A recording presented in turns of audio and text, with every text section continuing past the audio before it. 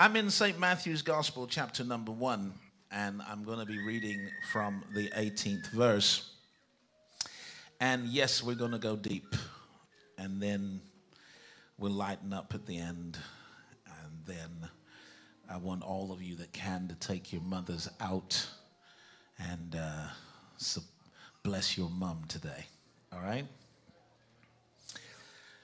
Now the birth of Jesus Christ was on this wise. When as his mother Mary was espoused to Joseph, before they came together, she was found with child of the Holy Ghost. Then Joseph, her husband, being a just man and not willing to make her a public example, was minded to put her away privately. But while he thought on these things, behold, the angel of the Lord appeared unto him in a dream, saying, Joseph, thou son of David, fear not to take unto thee Mary thy wife, for that which is conceived in her is of the Holy Ghost. And she shall bring forth a son, and thou shalt call his name Jesus, for he shall save his people from their sins. And all the people said, Amen. So I'm going to speak into our collective consciousness and into our prophetic destinies from the subject, the birth of a movement. The birth of a movement. Hallelujah. Some of you know that the last time I stood behind this sacred desk, I spoke upon the moves and the movements of God. And we're going to take that series to its next logical level. Would you pray with me? Invite the Holy Spirit to do what he does. Sweet Holy Spirit of God, we need you now more than ever. We're hungry for you. We're desperate for you. As the deer pants for the water brook, our soul is panting after the living God. So speak to us, empower us, transform us, elevate our understanding. Help us to see more clearly than ever before, and do in us what only you can do. In the mighty name of the Lord Jesus, we have prayed. And all the people said, Amen. Amen.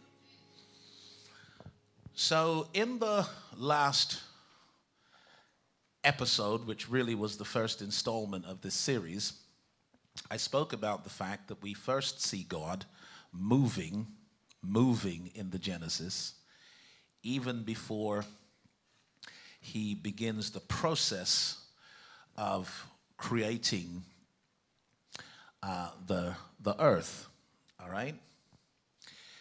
And the Bible says, even before he spoke, that the Spirit of God moved upon the face of the deep. And so we are introduced to a moving God. Amen. We serve a moving God. And it's hard to understand the move of God if you do not recognize the difference between his omnipresence and his manifest presence. His omnipresence means that he is everywhere at the same time, therefore doesn't need to move anywhere at all. But what moves is his manifest presence.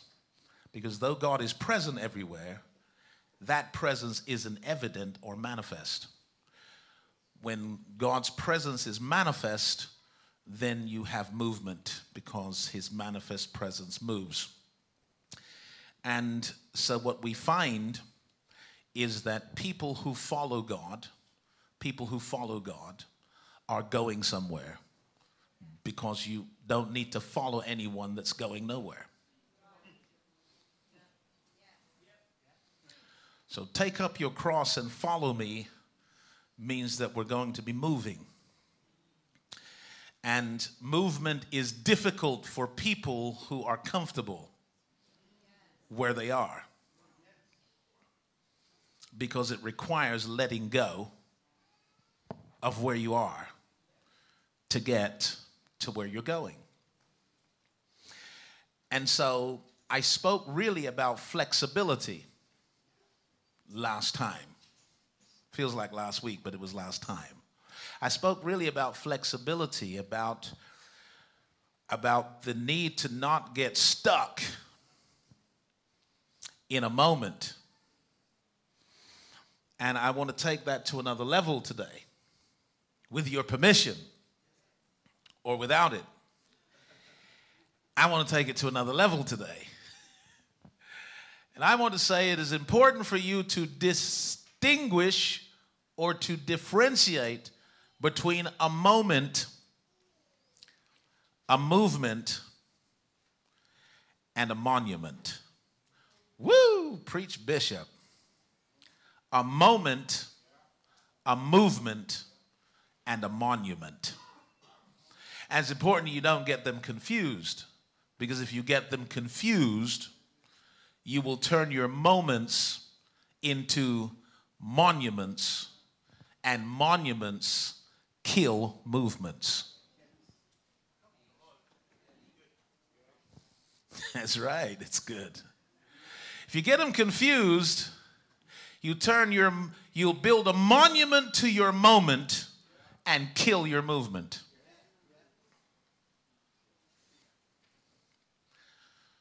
So I don't want to kill my movement by venerating instead of celebrating my moment. So what is your moment? Well, your moment is your miracle, your breakthrough, your blessing. Anyone ever had a breakthrough? Anyone ever had a blessing? Anyone ever had a victory? Yeah, you had a moment. That's what you had, a moment. And how many of you have already realized that you can't live off your moment? No matter how big the breakthrough yesterday, you're going to need something else today.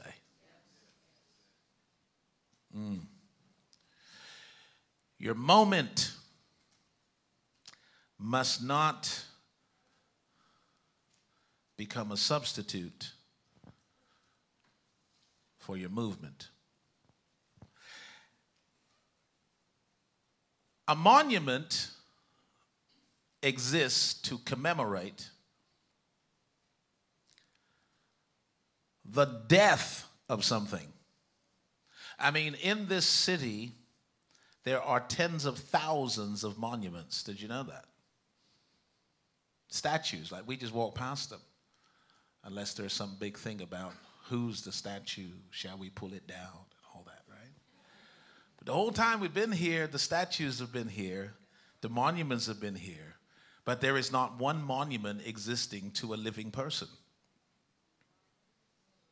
They all dead. And so monuments mark the death of something. That making sense?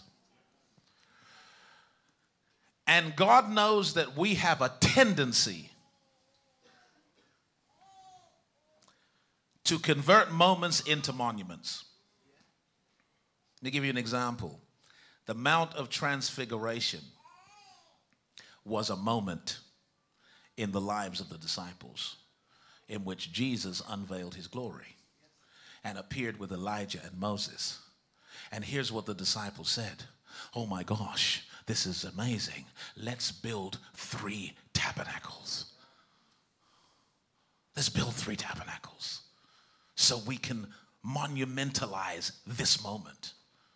And what would have happened if they built 3 tabernacles? Those 3 tabernacles would literally be Christian shrines today. Hotels would have been built around them, and all kind of tour packages, starting at $997, going up to £2,997 for the full package to go see one of the shrines that was built.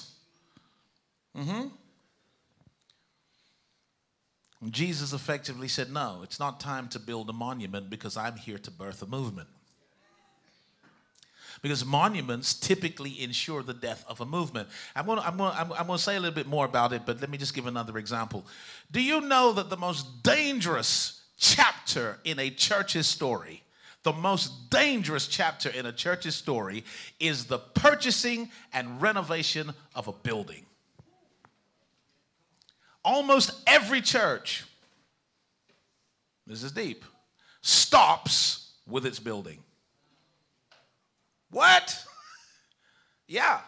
Now, that's unless the visionary already has it in their mind, this building is temporary. We're going to fill it up and build another one, or we're going to fill it up and build it out. But for most people, the effort, the energy, the sacrifice needed to get there means that when you do get there, you take this deep breath and you say, whew, we did it, we've arrived. Now, you may fill the building up, but it will be that way for the rest of your natural life. Because it is at that point that the movement died. Help me now. It's true. It's the most dangerous chapter in a church's history. You get a building, you love it, you're in it, and it all stops. The energy stops. The hunger goes.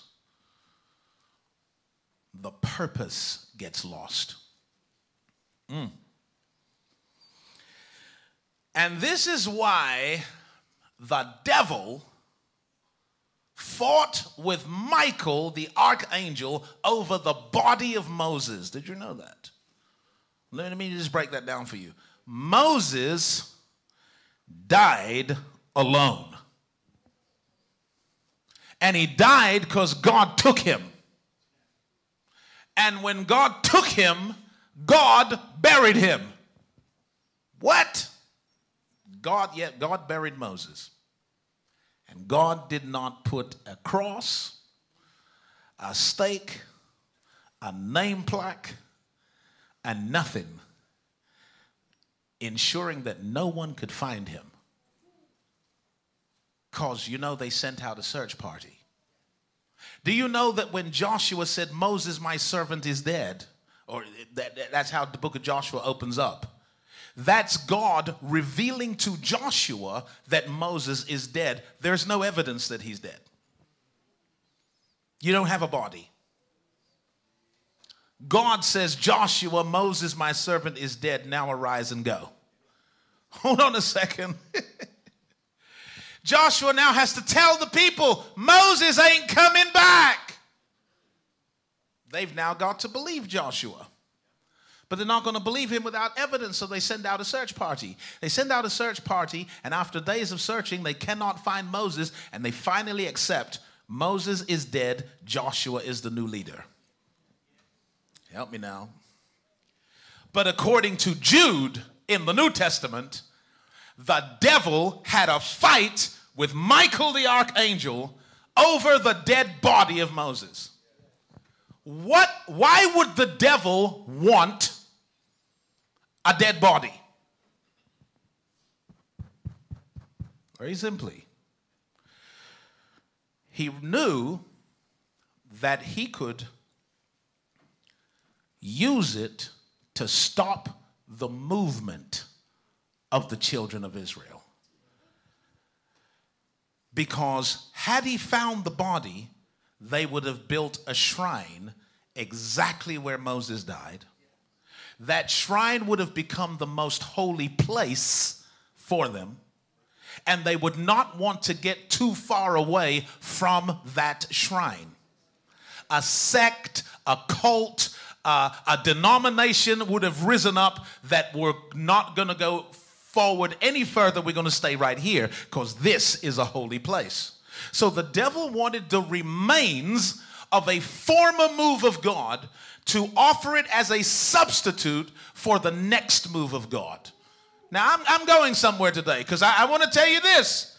I want to tell you that the next move of God in your life has no greater enemy than the last move of God in your life.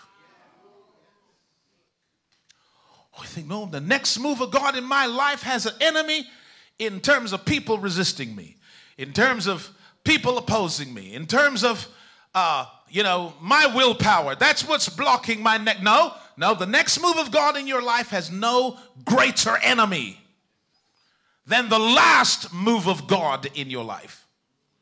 And the devil wanted the remains of the last move of God so he could use it to oppose the next move of God. I mean, the Egypt in which Israel flourished, who brought them there? God. Who told them get up and get out? God. Because see, God is a moving God. And when you're moving with God, you don't build a house, you pitch a tent. You pitch a tent because, praise God, the tent, the tent is a mobile home. Someone leaning on the lights, it's all right. Maybe it's a move of God.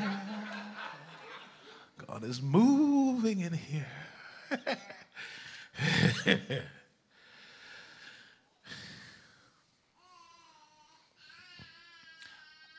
I'm going to give two examples. It's all context, by the way. I'll give two examples because I don't have you yet. Do you know that? I'm a speaker. I've been speaking for years. I know when I have you, I don't have you. Half your mind is somewhere else. And I'm going to do this till I get all of your mind. That's right. You're going to come in the room one way or another. The next move of God in your life has no greater enemy than the last move of God in your life. Let me prove it as follows. The New Testament church had no greater enemy than the Pharisees, the Sadducees, and the scribes, and those who held fast to the traditions of Moses and the law. The law came by Moses, grace and truth by Jesus Christ. Both came from God at different times for different seasons. Things have seasons and times have purposes. And if something came from God for your yesterday, it belongs in your... And if you try drag it into your today, it becomes an enemy to your tomorrow. So who was fighting the New Testament church? It was people like Saul of Tarsus, who found their beliefs, their practices an abomination. And he fought them. That's one example. Let me give you another example, shall I? In the wilderness, God fed the children of Israel daily with a fresh supply of manna from heaven, right? Every day. So every day they had a moment. This is my moment. I'm picking up the manna. It's tasty. It's beautiful. I love it. And a couple of guys, their names are recorded. They're called Smart Alec. Couple of smart Alecs decided we're going to pick up 2-day supply and store it so that while the other fools are out there picking up tomorrow, we'll just take the lid off and eat. Smart Alecs. You know what happened? They picked up 2-day supply. The next day, God sent a fresh supply. They said, we don't need to do that.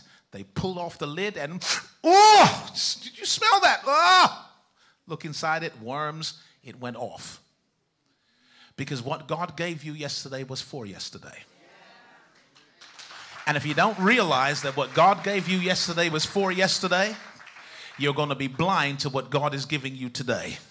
Wish I had some help in here today. I don't want to miss what God's giving me today. I don't want to be so obsessed with what happened yesterday that I'm blind to what God is doing today. And that's why you must differentiate between your moment and your movement, because if your moment becomes your movement or is your movement, you are never going to let it go. Woo. See, if you're holding something in your hand, I can't give you anything new. You're going to have to open your hand. You're going to have to make room for what's next. I wish I had some help in here. You have to make room for what is next. And some folks, literally, the reason you're spiritually dying is because you're still hanging on to a breakthrough that happened 10 years ago, a miracle that happened 10 years ago, a victory that happened 15 years ago, an answer you got 20 years ago, and that that's what you're hanging on to. What God says, I'm a moving God, and I need you to let it go. I need you to celebrate it, but not to venerate it. I don't want you to worship what I did. I want you to thank me for what I did. Come on, somebody. I'm going somewhere with this.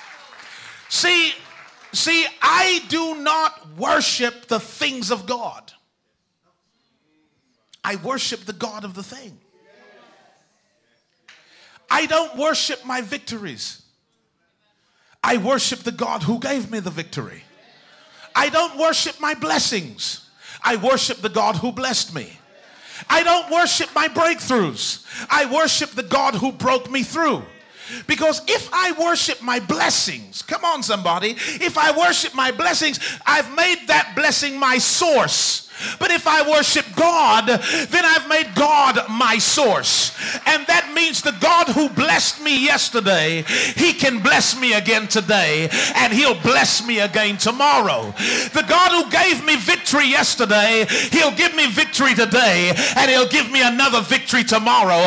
I'm never going to run out of testimonies. I'm never going to run out of victories. I'm never going to run out of blessings, because it is God who gave them to me. And since he is the same yesterday, today, and forever, whatever he done in my past, I don't need to hoard it. I don't need to cling to it. I can let it go, because something new is coming in my future. Can I hear an amen from somebody?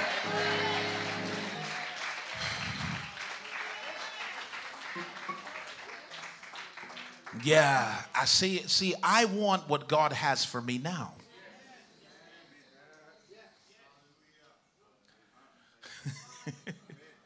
So, yeah, how many of you want what God has for you now? Actually, how many of you need something from God now? How many are tired of the Old Testament and need a new one? I wish I had some help in here today. How many tired of the Old? I need a new one. I need a new testimony. I've been preaching the same old testimony for 10 years. I need a new one today. I need God to do something in my now. And because it's God that is my source, I can expect him to show up for me today and tomorrow and to keep on showing up. But what you cannot do is idolize and crystallize a moment and make it your source.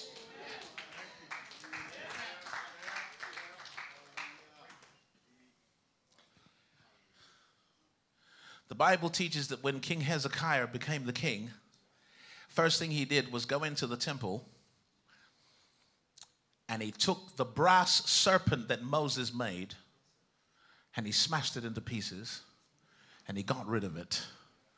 And he said, it is Nehushtan.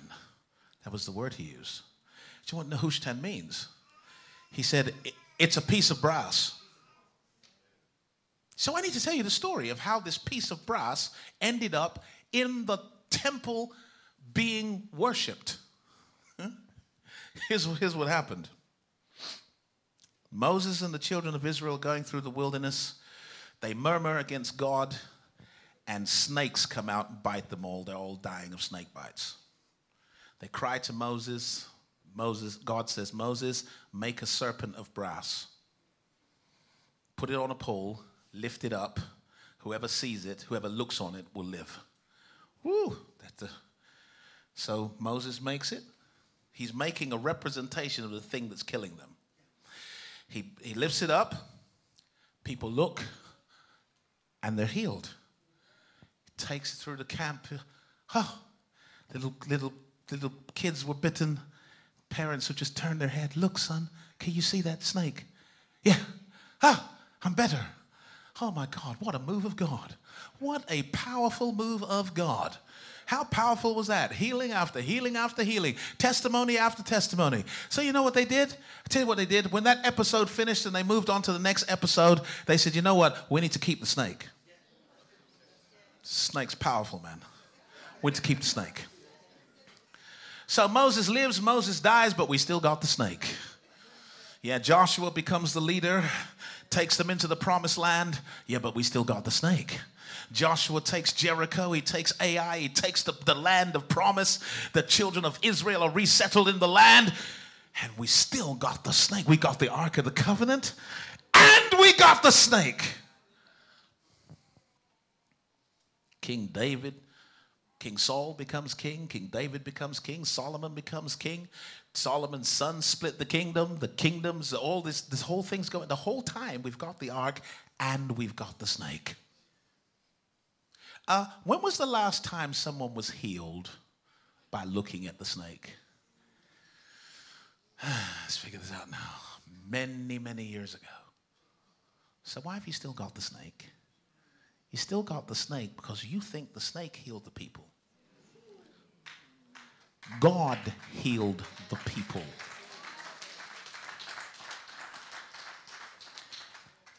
And they had begun worshiping the snake. And Hezekiah said, first thing I'm going to do is destroy it. He said, before we can rid the land of idolatry, let's first rid the church of its own idolatry. But before we're going to change the country, let's change the worshipers and let's get into their idolatries and let's crush the snake. He crushed it. He said, it is Nehushtan. Means it's a piece of brass. It's a piece of brass. I want you to know something. If you were ever healed as a result of me laying hands on you, I beg you don't worship my hand. I beg you don't do it. Okay? If you were ever healed because I preached to you, I beg you don't worship me. I'm an instrument. Do you understand what that is? An instrument. When an artist does a work of art with a paintbrush, we give glory to the artist. We don't give glory to the paintbrush. Come on now. When a carpenter makes something, you give glory to the carpenter, not to the hammer, not to the saw, not to the chisel. God will use many people in many ways and many things to do wonders in your life. In the end, you say, thank you, sir. Thank you, ma'am. But to God be the glory for great things he has done. Give God the glory for it. Otherwise, you get stuck and you stop moving.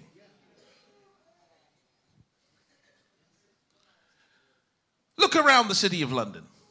I'm almost done with my introduction. Look around the city of London. You know what you're going to find? Monuments to great movements that died. What?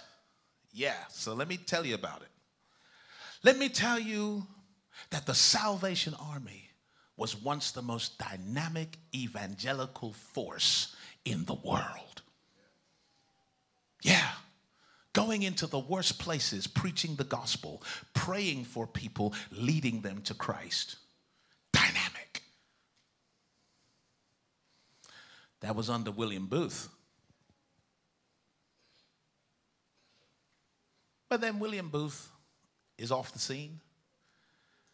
And there's new leadership who don't embrace the values, the vision, the vehicles, the mission, the method. And over the course of time, it gets reformed to let's just be an organization of social action. Let's just help the unfortunate, and this gospel side of it, we'll leave that to the others. Do you know that the denomination who has put more buildings up for sale in this country than virtually any other Christian denomination is the Methodist Church? Did you know the Methodist Church was actually started by people on fire for God?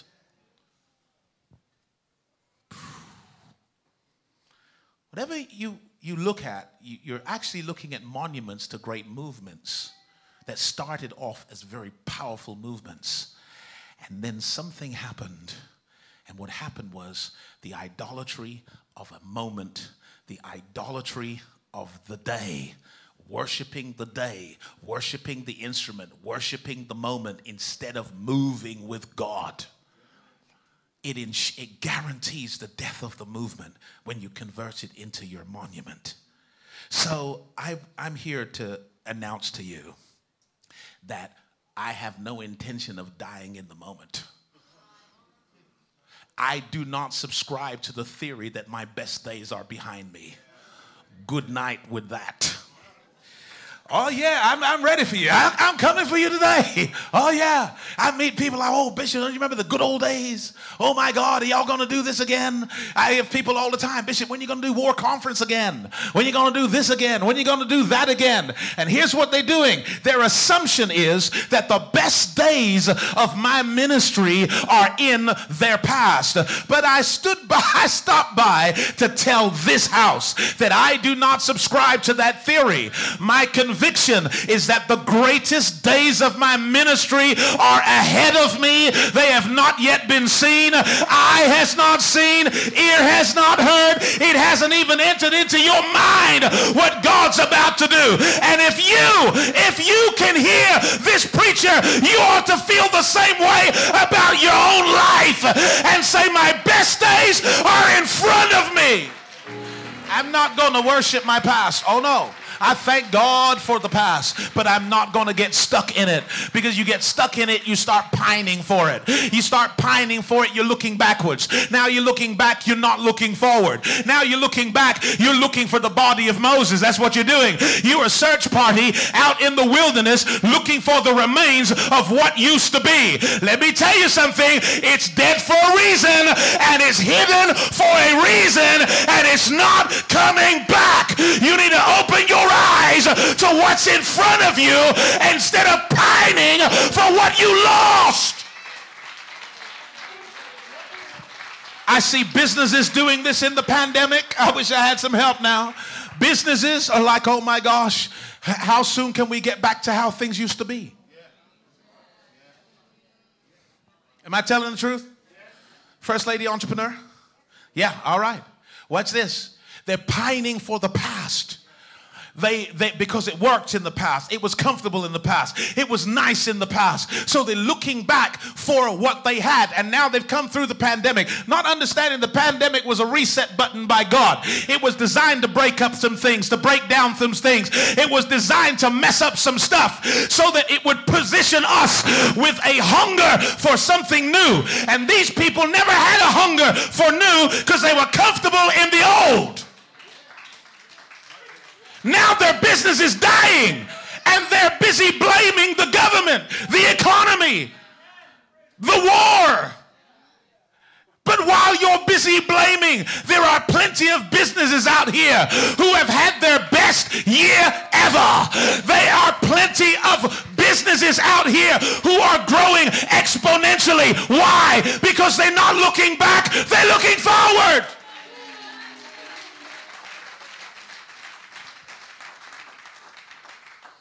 Take me back. This is the anthem of the people who will die in the wilderness. Take me back, dear Lord, to the place where I first believed you. If you go back to the place where you first believed, that's like an adult wishing they was a baby again. Because when you first believed, you was a baby. You didn't know anything. You were dependent entirely on other people. No, I don't want to go back there. Come on, somebody. I don't want to go back there. I want to go forward. Why? Because I am convinced, I am persuaded, I am assured that the best days of my life are in front of me. They are not behind me. I am not going to spend my days looking back in search of something that died. I want to go forward. Somebody shout, forward! March!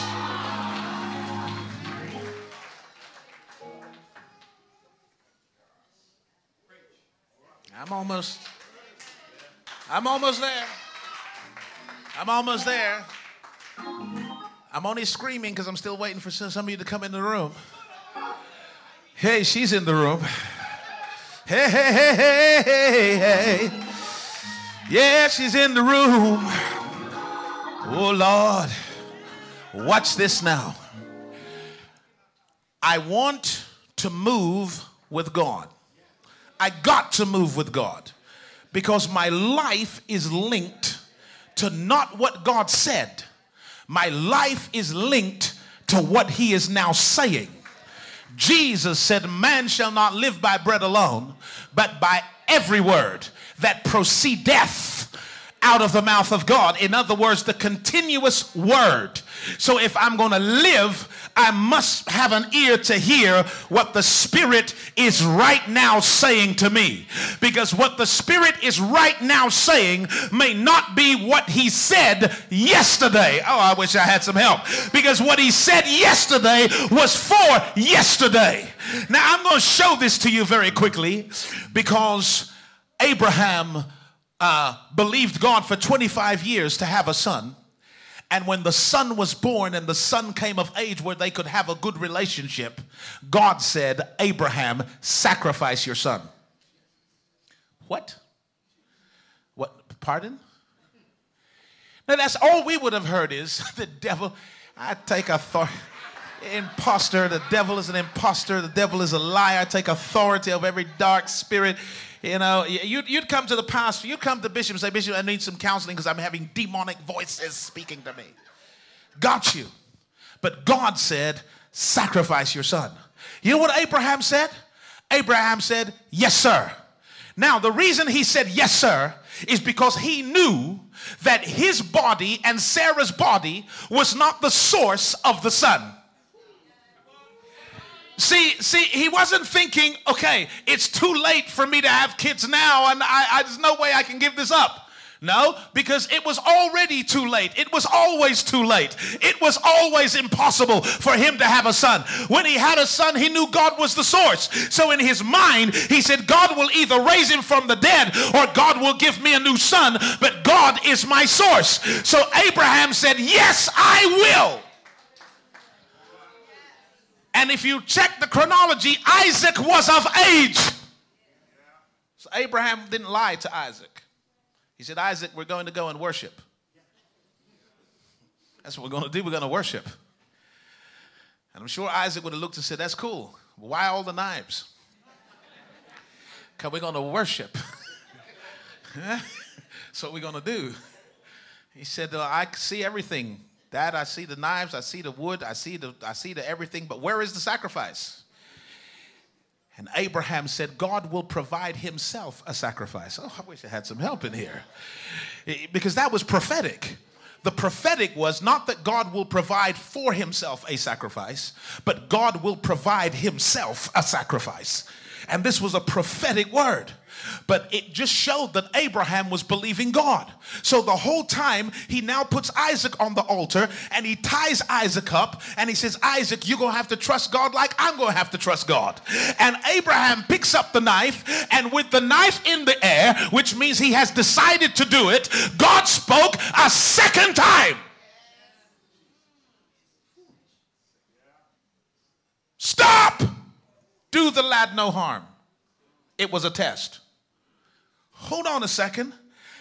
Thank God for a man who, while he's doing what God said, is still listening for what God is saying. Because if Abraham would have failed to hear the second voice, he would have killed his own promise, his own prophecy, his own posterity, his own future. He would have killed it himself, doing exactly what God told him to do. Yesterday. So whatever God told you to do yesterday, you better go ahead and do it with one ear looking up to heaven to see if that's still the instruction for today. Because your life is linked not to what God said, but he that hath an ear to hear what the Spirit is now saying. You have to be a present believer, not a past, come on now, but someone who is working with God in your present. God, what are you saying? What are you saying? What are you saying now? What are you saying today? And so that was all the context. I might as well preach a message. I never preach a long message. It's the introduction that takes all the time. So now I'm going to preach the message. Because you see, movements are not made. No. Movements are born. Ooh. Yeah. Movements are born. They are not made. And see, God has always wanted a movement. He has never wanted a monument. When he said, Abraham, I'm going to bless you, he didn't just stop there, because that would have been a monument.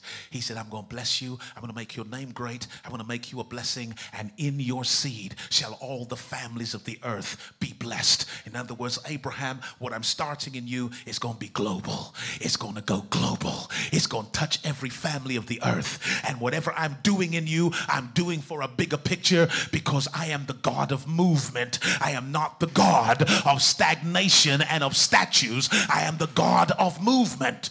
And once you start idolizing a moment, you've built a statue. It's an idol, and that's idolatry. Even if it's something I used, don't worship it.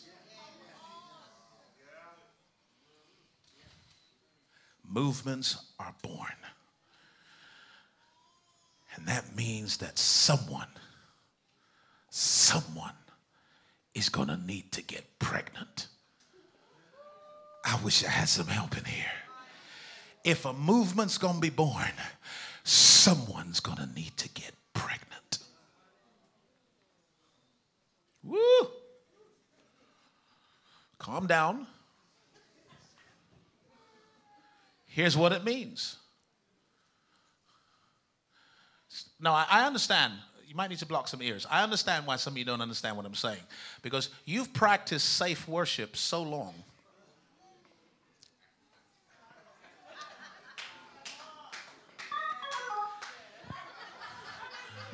You've learned how to enjoy the presence of God without assuming responsibility for what God is really trying to plant in your imagination. Because your worship is very safe.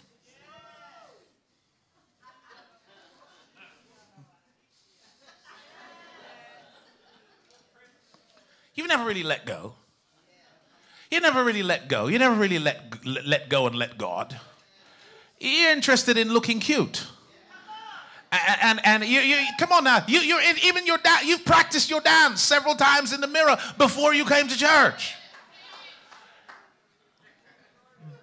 Because you're practicing safe worship. That's a whole nother session. But the minute you stop practicing safe worship and you get intimate with God in your worship, in your praise, in your prayer, you're going to come out of that experience with an idea that has been planted in you by the Holy Ghost. And it's not an idea you can forget, because it starts growing inside of you. And every time that you're in the presence of God, you're reminded of the idea that he put on the inside of you. It starts growing until it starts showing. I wish I had some help in here today. Because some folks who say they got a vision are as slim as you have always been. You don't have no vision. Because once it's growing, it starts showing. And that means that you can't even pretend that you are not carrying a possibility, a prophecy, a purpose. You can't even hide it. The minute you get around somebody, they notice it. The minute you open your mouth, people can hear it. Your friend circles start to change. I wish I had some help in here. Your very friend circles start changing. Because now you're attracted to other pregnant people. Because we understand each other. Because we can communicate a little bit better. And all of these unpregnant people don't get what I'm feeling. They don't get what I'm going through, but you get it because you pregnant too. I'm Mary, you're Elizabeth. You get it. I got Jesus, you got John the Baptist. We got something in common. I don't like hanging around with folk who have no vision, no purpose, purpose, no dream, no destiny, no future in your mind. Because you don't understand me. You can't understand me.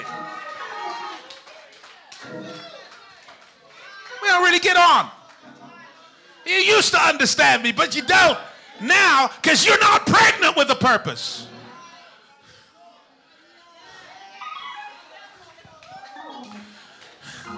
Movements are born. Somebody gets an idea that won't go away. It just keeps growing until it starts showing. Now you're expecting. So your very spending habits begin to change. What you're buying now, you're buying for something that's coming in the future. You are buying stuff and you are searching for stuff to handle something that nobody else has even seen, but that you know is there. You start buying books. Come on, somebody. You start buying courses. Come on, somebody. You start attending classes. Come on, somebody. Because you are what? Expecting. I'm almost there.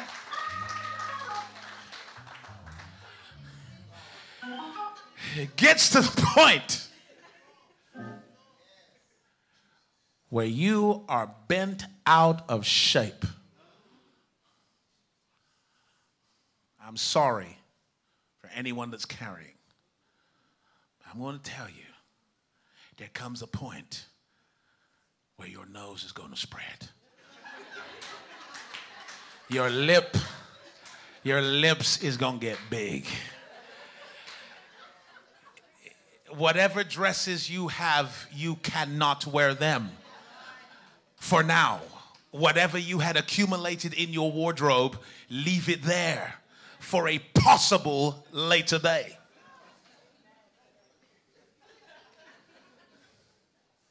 And you get heavy. You get heavy. Is there anybody here who's carried a vision that's so real to you that it's bent you out of shape and now you are heavy?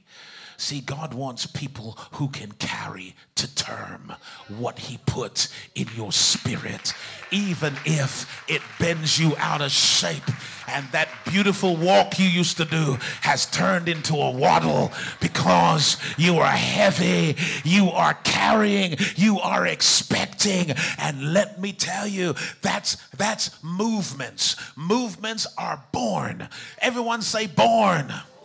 So one more time, say born. Yeah, you did it. You said it. You never shouted it. My bad. I never said shout it. I said say it. Congratulations. You said it. Born. Do you know what that means? It means for that movement to come into existence, some things have to break down. Oh, Lord. Some things got to break up. Oh, Lord. Some things got to collapse. And something got to get cut. And the reason why our moments don't become movements is, number one, we do not carry to term what God put in our spirit. Is that right? And start looking for all kinds of ways to abort what God put in your spirit. But if you carry it to term, there will come a day when there are some networks around you that God will have to break up. And there are some relationships around you that are going to have to break down. And there are some folk you're just going to have to cut off. I wish I had some help in here today. Don't ask me. Ask anyone who ever took their life to a new level. How much of your past were you able to bring with you? You start to climb because your aspiration now is just, you're heavy with it, and you start climbing. Count how many of your friends are actually coming with you. Don't just ask me. Ask them. Ask anyone you've ever met that made the shift from average mediocrity to excellence to prosperity How many people were you able to bring with you on that journey? They're going to tell you about the networks that collapsed, the relationships that broke down, the environments that exploded, and the things they had to cut off, because that's how movements are born. And in its early stage, it is so vulnerable, and it so needs a mother. Because it's not born, it's born perfect, but it's not born complete or finished. A perfect baby is just that, a perfect baby. Isn't that right? But it can't do nothing for itself. So if you're looking for perfection, this is why some people will never birth your movement. You'll never birth your movement. You know why? Because you're waiting for perfection. You're trying to birth something that's complete. Trust me, if it's complete, you're dead in that process of birth. You're dead. No, it needs a mother. And I'm going to close with this. In the Bible, there are two mothers. Two mothers who stood before King Solomon. One baby. Both mothers claim this is their baby. Truth is, both mothers did have a baby, but one of the babies died. The Bible tells us how the baby died. It said the mother rolled over on the baby and suffocated the baby. Which means that both had the same opportunity. One slept on their opportunity. The other slept with their opportunity. Some folks, you have an opportunity, you're sleeping on it. Mm-hmm. One mothered the opportunity, the other smothered the opportunity. And Solomon was none the wiser. You know why? Can I tell you something really funny about this? Both the women were prostitutes. It says it in the Bible. So Solomon couldn't look at, that's right, you're the one that goes to church and you're the one that's out on the street, so I'm going to pick you. No, there was no obvious moral distinction between the women. So Solomon said in his wisdom, I'm going to find out who the mother is. Bring me a sword. I will cut the baby in two. You take half, and you take half. Problem solved. But the real mother, he knew that the real mother said, I'd rather you kill me. I'd rather die for my child. I would rather the pain of watching someone else raise this child than for you to end his life. And when she said no, the one mother said, yeah, fair, sounds very fair to me. Sound like a deal. I take half, you take half. Solomon's watching this. You cannot be the mother of this child. Once you're ready to split things into pieces, you're ready to rip things up to save your own egotistical need. You're ready to tear up the baby so you look good. You're not the mother. You're fake. You're fake news. The real mother. So guess what? God is birthing movements in our day. Your business is not meant to be a shop in the corner of this, it's meant to be a movement. What? Hey, your family, I know you got this vision. Yeah, we're going to have this lovely nuclear family. It's going to be 2.3 children. And it's going to be this, and it's going to be that. And this is how we're going to be. No. Movement.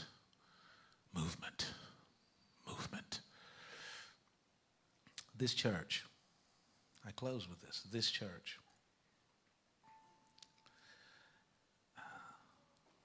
has a problem. Do you know what the problem is? Do you know the biggest problem this church has? Can I be honest with you? You sure? Okay. Biggest problem this church has is that your bishop is pregnant with a purpose, with a promise. It's growing, it's showing. I feel heavy. I can't enjoy the things I used to enjoy. I'm heavy. Same old doesn't do it for me. I'm heavy. I don't even like talking to folk who are not heavy.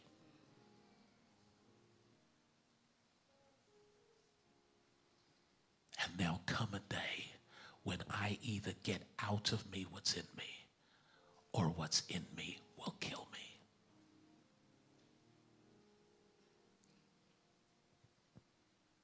That's the biggest problem we have. I'm not the same guy. I'm carrying. So what are we going to do about that? You know what we're going to do about that as a church? You're going to organize a big old baby shower and say, Bishop, we'll be there for you when you give birth to what you're carrying in your soul. Thank you. Let's all rise to our feet. Oh, hallelujah. Hallelujah. So to all the mothers in the building, I hope I've demonstrated at least a little understanding of what it might take to bring something into the world, someone into the world. Reality is, all movements are born. They're not made. I want you to lift your hands right now. I want to pray that God plant an idea in your heart and in your life that will never leave you. Father, in the name of the Lord Jesus, we pray that in this season, we will allow you to plant in the womb of our imagination a God idea, a purpose, a destiny, a dream, a vision, a goal. Father, we're calling off the search for the dead body of Moses. We're calling off the search party. We're not looking for the past. We're looking for the future. And we are praying, Lord, that you raise up a breed of believers who are more excited about what's next than they are about what's now. God, it is our prayer that you use us to bring into this world, to materialize your intentions, your desire. Use us, and may we become mothers of movements, fathers of tribes, taking territory and bringing the glory back to God. Let this house, this church, transition from the stagnation of locality into the magnetism of a movement that touches every corner of the city and of the nation and of the world. This is our prayer in Jesus' mighty name. Come on and give God a great praise offering today. Hallelujah.